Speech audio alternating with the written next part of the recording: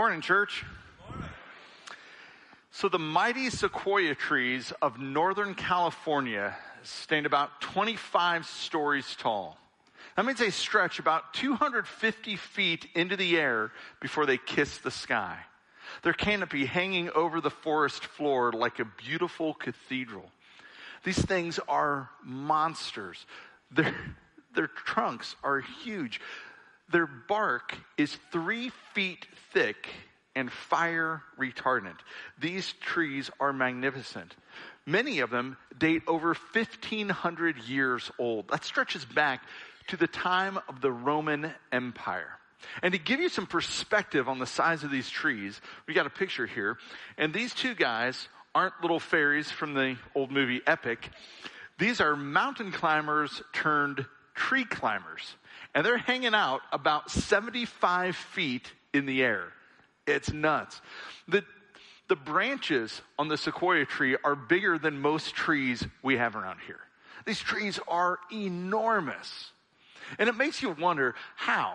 How have they grown for so long and withstood everything that's come their way? The snow, the wind, the earthquakes, the fire, everything that nature would throw them. How have they withstood us? 15 centuries, some of the oldest living organisms on earth. How have they stood the test of time? Well, surprisingly, it's not because their root system is incredibly deep. That's important for a lot of plants and trees. But the sequoia's root system is actually really, really wide. And the sequoia's roots intermingle with the roots of the other sequoias around it. You'll never find a sequoia growing in isolation, growing alone, because they're not designed to exist that way. It would topple over. It's actually this incredibly wide intermingled root system that gives it strength to match its enormous size to help keep it up. In effect, the sequoia trees hold one another up. That's how they are. They would topple over if not in community. They are designed to grow in community. Seems like maybe God has a message for us in that. Because that's how he designed us. We are created by God to thrive in community. Kind of like the great sequoia trees. And when we find the right community, it'll change our lives. I mean, that's how the story began. That's where it all begins, is back in the garden. God creating everything. God himself, who is perfect community. Father, Son, Spirit. And this 3-in-1 God says, let's have some fun. Let's make something. And God creates everything we know. He creates the earth and the sun and the moon and the stars and the skies and the winds and the rainbows and all the beauty. And God has a sense of humor, and he shows it off during his creation. He makes narwhals and duck-billed platypus and things like that. And, goofy looking people like me. And he's like, and God shows his humor there, and he makes. And God, after each thing he makes, says, oh, that's good. That's good. That's good. That's good. And then God gets to the pinnacle of his creation. And he makes humans. He makes Adam, the first man. In his own image, he makes him. And then there's this striking break in the story. After everything he's made, God says, it's good, it's good, it's good, it's good, it's good. Man, oh, that's not good.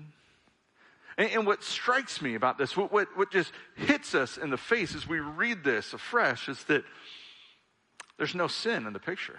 That there's no fall yet. Things are as they're supposed to be. Adam has perfect relationship with God, with creation, with nature, with himself. That there's no disruption there. It's as God designed it to be, and yet God says, but that's not good. We read that in the text. The Lord God looks at him and says, it's not good for the man to be alone. He's not supposed to stand alone. And so God created woman, and for eons since, every guy has said, thanks, God. We appreciate that. That makes life better. Thanks for creating women. And God looks at this and he says, now this is the way it's supposed to be. This togetherness, this community of people. This is how it's supposed to be. And God looks at that and says, now that's very good. Adam's not to be alone. And God doesn't just leave it at that. He doesn't just say, okay, now you two have each other and that's good enough. He says, no. I want you to do something more. And God gives them this command. We read in the Genesis creation narrative that God created mankind in his own image. In the image of God, he created them, male and female. He made them both in his own image. And then God blessed them, and listen to the blessing. He blessed them and said to them, be fruitful and increase in number, multiply. Fill the earth and subdue it. Rule over the fish in the sea, the birds in the sky, over every living creature that moves on the ground. Be fruitful, multiply, increase in number. Go, make community. And we see when we get to the end of the story in the book of Revelation how this was supposed to end up, how it will end up when it all plays out at the end of time. We see cities and streets and community and people. That's the way it was supposed to go. People together, making community. This is God's creation mandate. This is his community mandate. Like, go and be fruitful and make community. It goes way past marriage and family. This is God's instruction for us to create this togetherness concept and fill the world and enjoy it. But then we see early in the story, we don't have to move very far in before we see that there's disruption to all that God had made and the way God had made it to be. You don't have to move very far in before sin enters the picture and disrupts everything. The serpent, the fruit, the bite, the break, the sin, the disruption. And sin, that's what it does. It disrupts relationship. It disrupts community. There's this breakage, this disruption in our relationship between humans and God, between humans and one another, between humans and nature. I mean, just think mosquitoes and spiders and alligators and disruption. Like, we don't have peace with the world around us. And there's even a disruption between ourselves. We don't have the relationship we're supposed to have within. Anger and pride and shame, jealousy, greed, murder, hatred, lust. All these things, they push us apart from one another, and they tear us apart as individuals.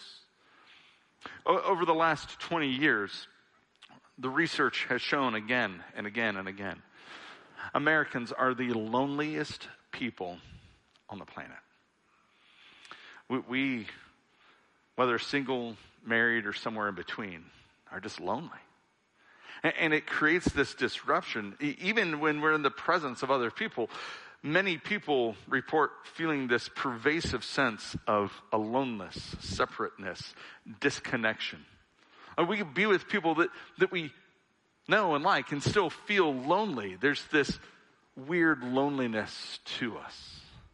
And it goes without saying, but the pandemic certainly hasn't helped that at all. It's only exacerbated it. Only made it worse for so many people, this feeling of disrupted relationship, disconnected community. But the good news is God made us for something better than this isolation, this aloneness, this crowded aloneness that we might feel. God made us to thrive in community, and I would argue that the right community, well, it'll change your life.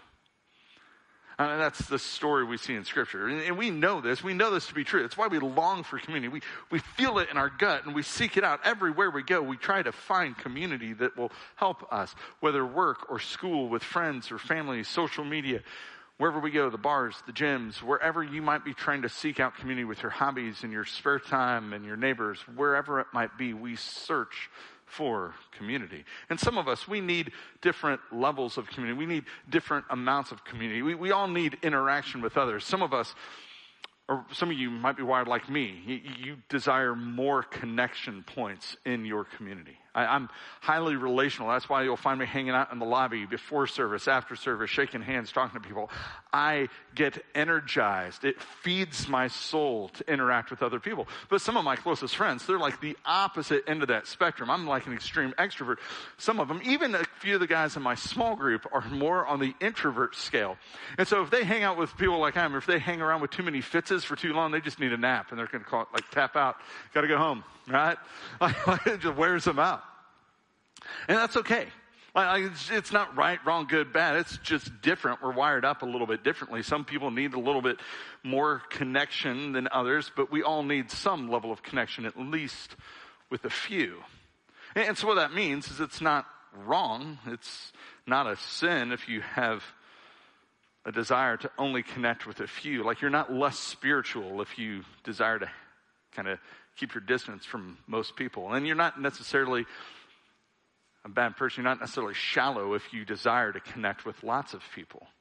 You're just wired up that way. But we all need connection. And God created us that way. He made us for connection with other people. And we find the right kind of community with those connections, that'll change our lives. It's the really good news of Scripture. That even in the midst of the mess, the midst of a pandemic, in the midst of a world gone crazy with tearing us apart, it doesn't matter the topic. It used to be like sports and politics, but politics and sports have even gone nuts with this, where politics is entered into sports, and sports is entered into politics, and you can't talk about anything and have people on the same page. We're all just... And so even in the midst of this broken, disrupted communal relationship thing that's not working the way it's supposed to, in the midst of that world, God enters in and continues to do what he's always done. To restore community and rebuild community and connect us back to him and one another. The way he designed us to be, the way he designed us to be at our best. God is continuing at work to restore relationship. That was the point of the cross. Jesus entered into all this mess, paid the penalty our sins deserve on the cross to close that gap and restore us to relationship with God, to close the gap between God and humanity. And the cross is an invitation to salvation, an invitation to restored relationship with a loving God. But it's not just that. Like if that's the only picture you have of the cross, if that's the only picture you have of Christianity it's your get out of hell ticket to get into heaven. That Jesus came so we get into heaven. Like you're missing so much. And that's a part of the story. It's a really big part of the story. But it's not the whole story. That the cross is not only an invitation to salvation, it's an invitation to participation. To active participation with meaning and purpose in the kingdom community. In this community that God has created us to experience. Community with one another. Where we experience the joy and the peace of being part of his kingdom community. But we're also living on mission to advance his kingdom and invite everyone else into it. That's what God has for us. That's the fuller picture of the cross. Salvation with participation. And so we have this picture, and throughout the New Testament we see these glimpses of the way it's supposed to look. We see the way it's supposed to be. God shows us scattered throughout the New Testament with this word, one another. Now I know, one another is two words. I'm not that dumb. But in the Greek, it's one word, all right? So we have this one word in the Greek that translated to English means one another. The word in Greek is alelon. Everybody, I want you to say that with me. Even those of you online, even if you got people sitting around you, even if you got somebody kind of like dozing off, it's probably good you say it out loud. So let's all say alelon. Alelon. All right, let's do it one more time. Alelon. All right, there's your Greek lesson of the month. All right. So now you can say, I know a word from a different language. Alelon. Alelon simply means one another. That's what it means. It's this picture of togetherness, a picture of community. A picture of how God designed us to be with one another. And this word shows up 100 times in 94 different verses scattered throughout the New Testament. 13 of those times it's found in the context of loving one another. The first time, John 13, Jesus is washing his disciples' feet, shows them love. It's where we see Jesus in the last meal where communion comes from for us. Jesus says, I give you a new command to love one another. The way I've loved you, now you love one another. The world will know that you follow me if you love one another. Like all the other one another's, just give us an understanding of what it looks like to love one another. It's a pretty big deal. For those of you who've been around here for a while, you might remember that about a year and a half ago, we began the year 2020 looking at these phrases, some of these phrases, one another's in the New Testament, in a series we called We Over Me. Looking at what it looks like to live in community instead of being isolated. Now, in case you have a little bit of shock from that, a little bit of trepidation. Yes, we did that series, and right at the end of that series, we entered into a pandemic and everything shut down. We're hoping this doesn't go that same way today, all right? So we're just going to trust that God has something different for us this time. But I'm going to read for you some of those one another statements. It's a long list, so bear with me. Love one another. Be devoted to one another. Honor one another. Live in harmony with one another. Stop passing judgment on one another. Accept one another. Instruct one another. Greet one another with a holy kiss. Time out. All right. So in Scripture, context is key, right? Like these phrases that show up in context in Scripture, we know that sometimes there's a cultural application of that, right? So the greet one another with a holy kiss is, when you enter into church on a Sunday morning, when you show up to your small group, when you hang out with your Christian friends, typically a handshake, a man pat, a fist bump, a high five, a hi, a little wave, a smile. That's probably all you need. You don't need to go smooching when you say hi to each another. On your way into church, on your way out of church, you don't have to greet one another with a right? It's just going to be a little weird, right? That's not the community most people want to be part of, and the ones that do, well, we just got to have a different kind of conversation with them. But I will offer this to anybody who lives in a family setting. If you're married, if you have kids, this is a really good one to put into context, that every time you enter into the door of your home, greet one another with a holy kiss.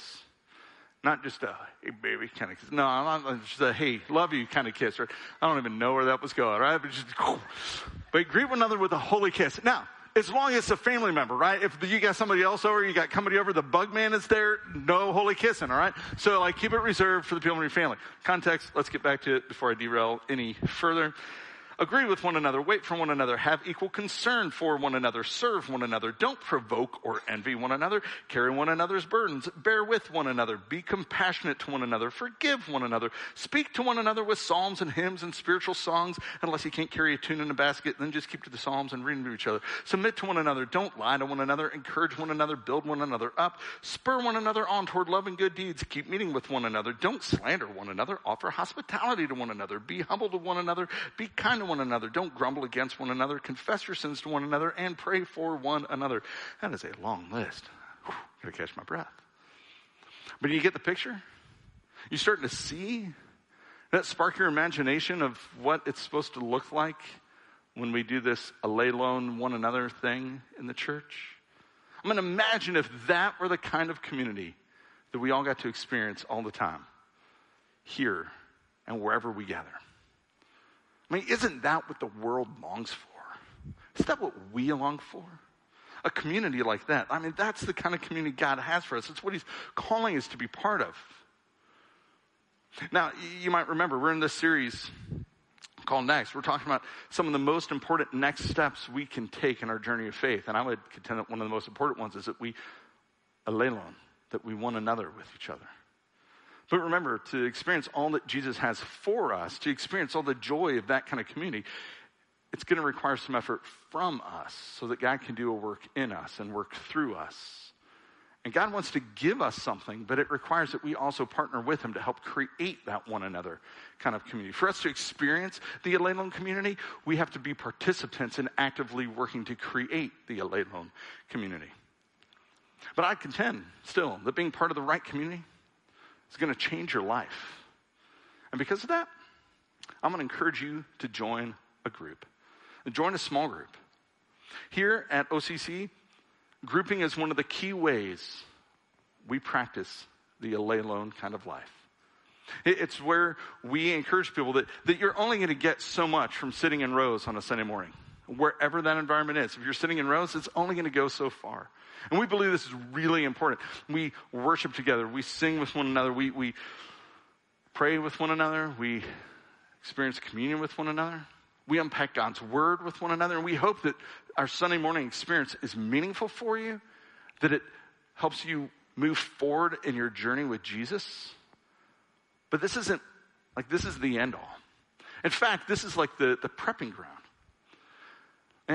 And that's why our small groups are so important. We utilize a sermon-based small group strategy where we take what we've done on Sunday morning and then we unpack that together with each other in our groups to say, all right, I was struggling with this part, or I wasn't sure about that, or help me listen to and we just start figuring out with each other the encouragement, the accountability, the deeper understanding. That's why small groups are so important. That's why they're vital. They provide the environment for us to take what we've done here and apply it. Now, in case you're thinking small groups are like this new thing, maybe you're just aware enough of recent church history to know that like 20-some years ago, Rick Warren out at Saddleback Church in California was like, man, we're doing all this small group thing, and it kind of caught wind. And, Willow Creek up in Chicago was doing this small group thing. And maybe you think it's a new thing.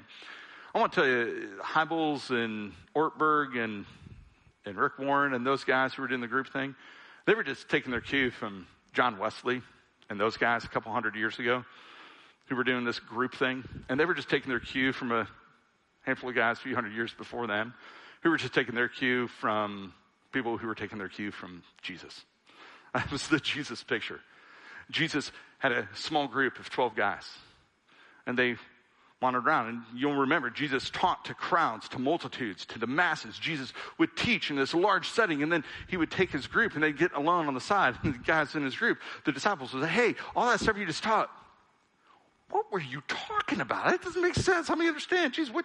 And then none of it made sense to him at first. I'm like, oh, wait, what were you? I don't get what you were saying, Jesus. Help us understand. And so Jesus would teach to the crowd. They'd unpack it in small group. Jesus would teach to the crowd. They'd unpack it in small group. That's the way we saw the early church do it. The early church met together in large settings like this, the temple courts. They met together in large settings, and they would have teaching, and they would unpack the word.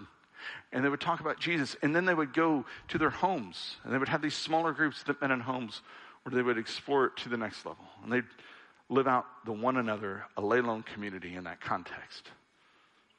So it's not a new thing. It's actually a very old thing.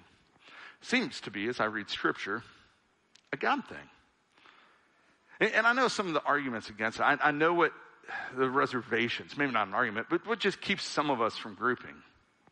I know some people say, well, I can't group because I'm too busy. Just got too much going on, and I get it. We have a ridiculously busy culture to the point where we almost pride ourselves on our busyness. So to speak into that, I just will say, if you got too much going on that you can't squeeze in vital relationships with other people who are following Jesus, who want to encourage you to follow him more closely and share life with you, you're right. You are way too busy. Like you need to reorient your schedule to reprioritize, and you need to make sure you have space and you create margin to fit in the right kinds of connections. So friend, you're too busy not to group. Like we need this a lay-alone community. And some of you are saying, yeah, I get that, but it's not my schedule. It's my kids, like games and sports and practices and this and that, and all their hobbies and all the other stuff. So I just want to remind you, if you're in charge of the kids, they're going to take their cue from you how to do life. They're going to take their cue from you on what's important and what matters most. And if you are submitting your life and your development and their spiritual development to the whims of their schedule, how's that going to play out for them in the coming years and decades? You are the one and the place to show them that their spiritual connection to others is one of the most vital things they have. And I know the challenges with this. I've got 3 kids. We've got 3 different schedules with them, and man, we bump up against this all the time. But we will fight viciously to guard our calendar so that our kids can be connected to other students in our student ministry, to the life of this church, to mentors and other people who can speak into them. And so that our kids know that mom and dad are not going to compromise on group time. That's one of the best things for us. It's one of the things that has propelled our faith forward. And regardless of my position, I need that. And I want my kids to see that. And I want them to know how much that matters to me. Now, some of you might be thinking, well, it's not my kid's schedule. It's just the fact that I got kids and they're little and like babysitting. And here's what I want you to know. We have grouping options that will take care of those child care needs. So whatever your concerns are, it's all right. We got it taken care of. Don't let kids stand in the way of grouping. Now, some of you, you're like, it's not my schedule that keeps me from it. I just don't want to group because it's a little too personal. Like, they might ask me to unpack the stuff in the closet, like open up that, closet door where the skeletons are. And like, I don't want to go there and I just want to leave that thing closed. Or maybe they just want to get to know me at another level and I got enough connections. I'm not the Lego board. I'm like the 3 little prong Lego or 4 little prong Lego. I've got enough connections already. I don't need anybody else to know my stuff. Well, here's the reality. There's somebody else who doesn't want anybody else to know your stuff. His name is Satan, the devil, your enemy. Jesus' friend Peter tells us this. It says, be alert and of sober mind because your enemy, the devil, prowls around like a roaring lion looking for someone to devour.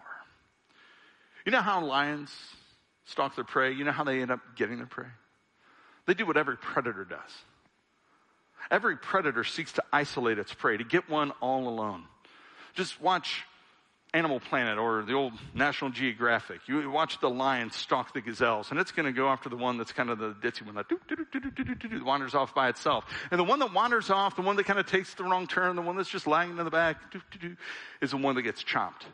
Like the one that strays from the pack, the one that's not in the lay alone community, but the one that's standing alone is the one that, that's when the blood and gore, and then like some of you want to turn the channel off at that point. Like that's when the nastiness happens.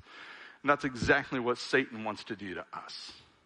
And that's when the enemy comes, is when we stand alone. The message we get from this world, and it's this weird message, it's kind of like, oh, let's all be together, but be together doing your own thing and defend yourself. And like, you're number one, look out for number one, always look out for yourself.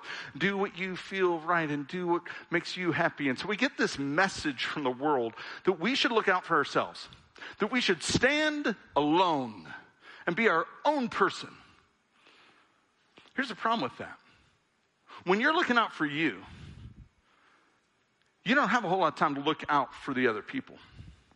And if you do, you tend to look out for them only to the point that it doesn't impede on you looking out for you. And that's true of you, but that's also true of all of them. So when you're looking out for number one, when you're looking out for yourself and everybody else is too, then who else is looking out for you? Really not too many. The world tells us to stand alone, and that just is a terrible way to do it, because Jesus says, no, don't stand alone, stand alone. Stand together in community, one another. Because when you are in that kind of community, when you're in the Christ following community, you want to know how many people are looking out for you? You want to know how many people have your back? Look around. You get an army.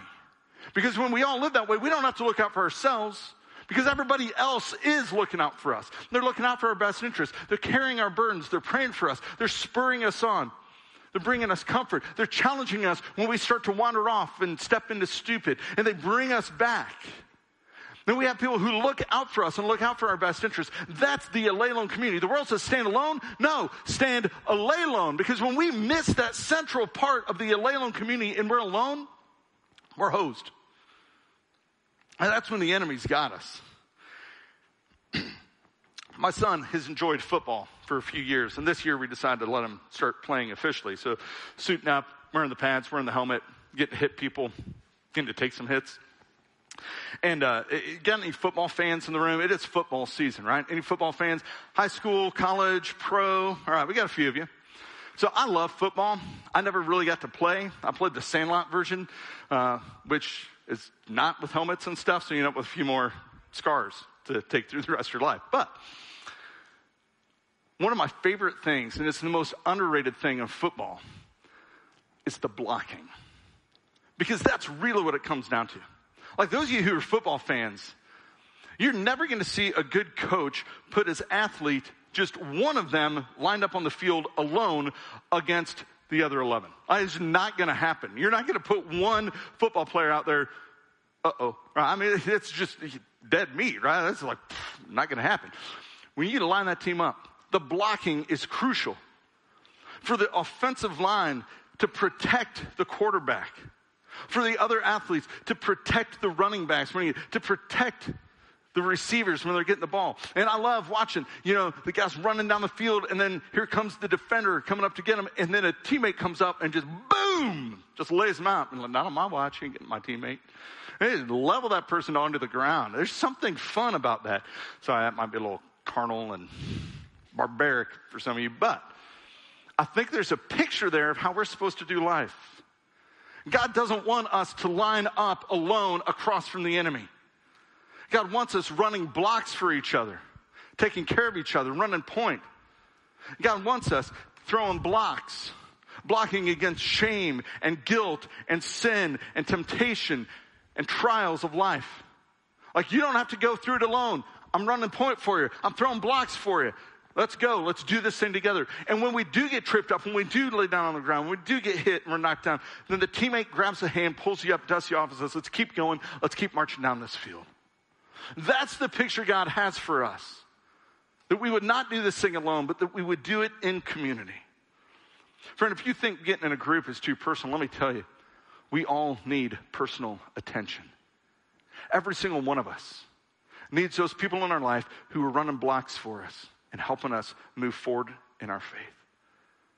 This is the reason that whenever it comes to my knowledge that we've got somebody in the church who's hurting, who's grieving, who's going through a difficult season, one of the first questions I ask is, who's in their group? Who's in their community? Who's going to rally around them? Because I know it means something to hear a sorrowful message, to get a card from the lead minister, to hear from somebody like me.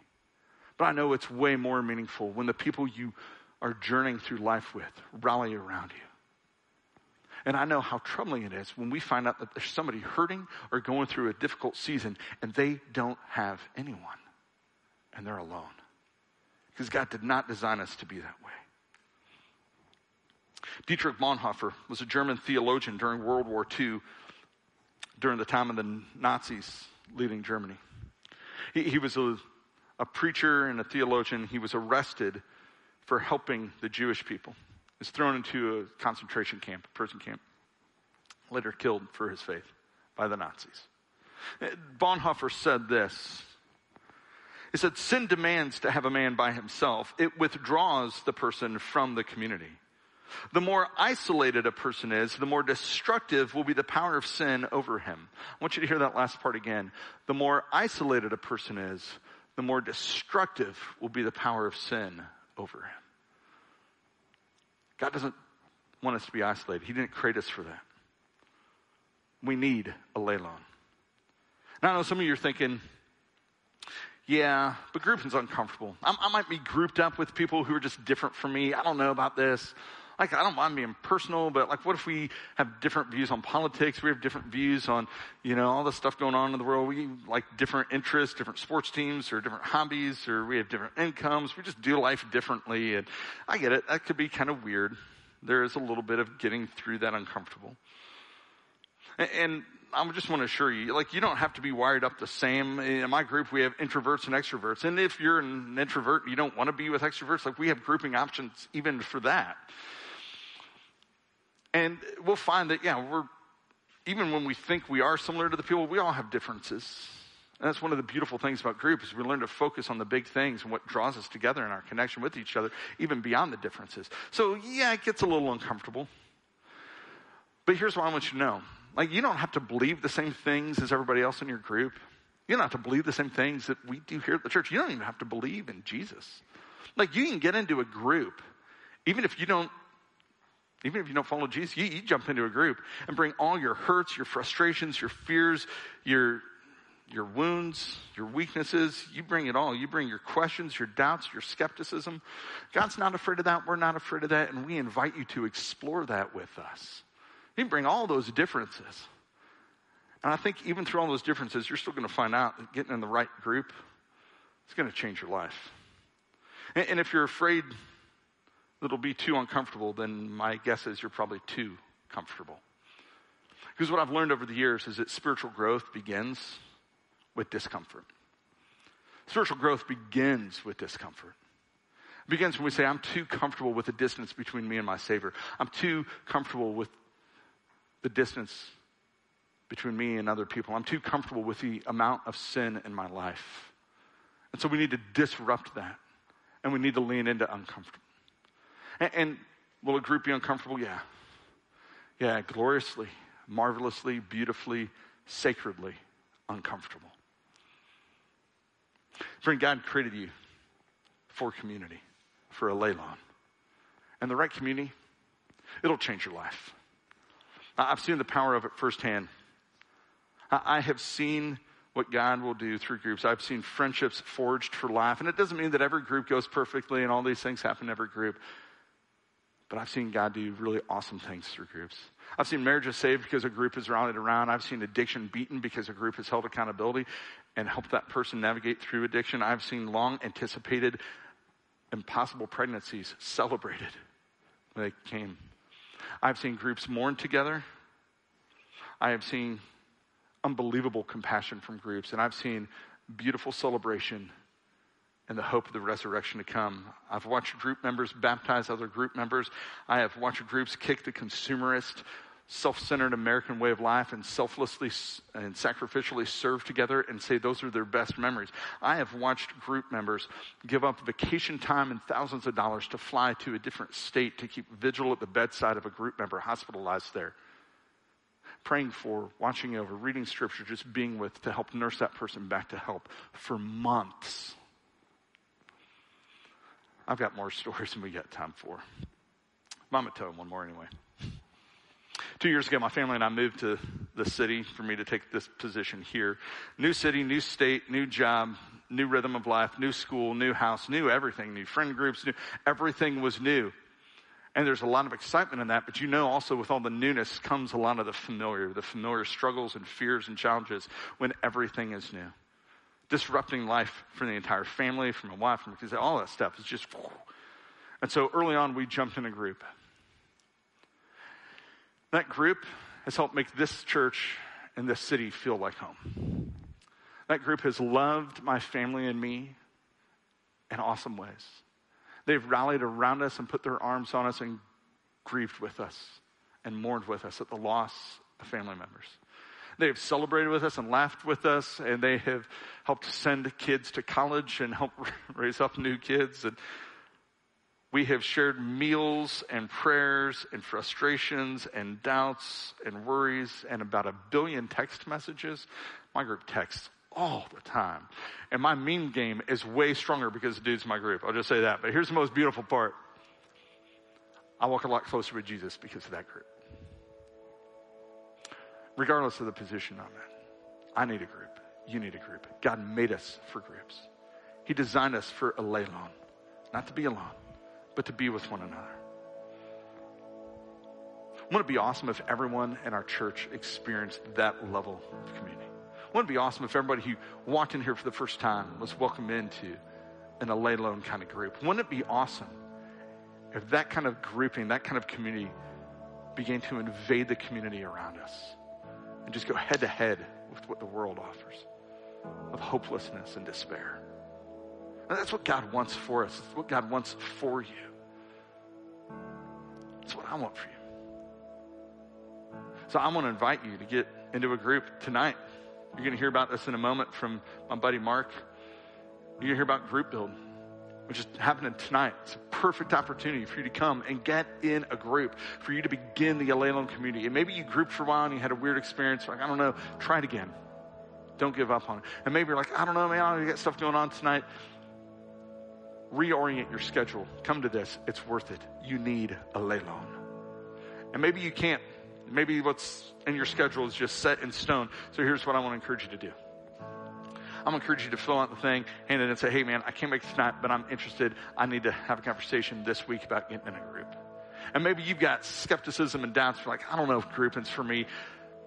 You know, those things Fitz mentioned, and I got my own issues beyond those. I don't know about a group.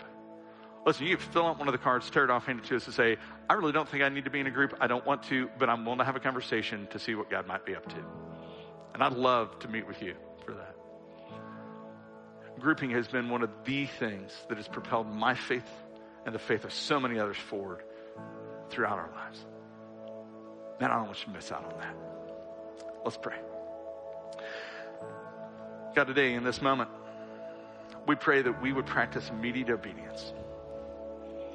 God, that you would give those who are not in the lay alone kind of group the courage to step forward and say, I want that. I want to be part of that. Past fears and worries and anxieties and all the weirdness that comes from connecting with new people. God, would you give them the courage to say, I'm going to give it a try. Because God, what you have for us in this community, this one anothering, Jesus following community. God, it's such a beautiful life. We thank you, Jesus, that you've invited us to salvation through you. But you've also invited us into kingdom purpose and kingdom community with a brand new life in you. God, may we all experience that. And may it be a bright, shining light to a dark, dark world. And we pray this, that you would get the glory and that we would live in all the joy of living in a lay loan with you and one another. It's in Jesus we pray. Amen.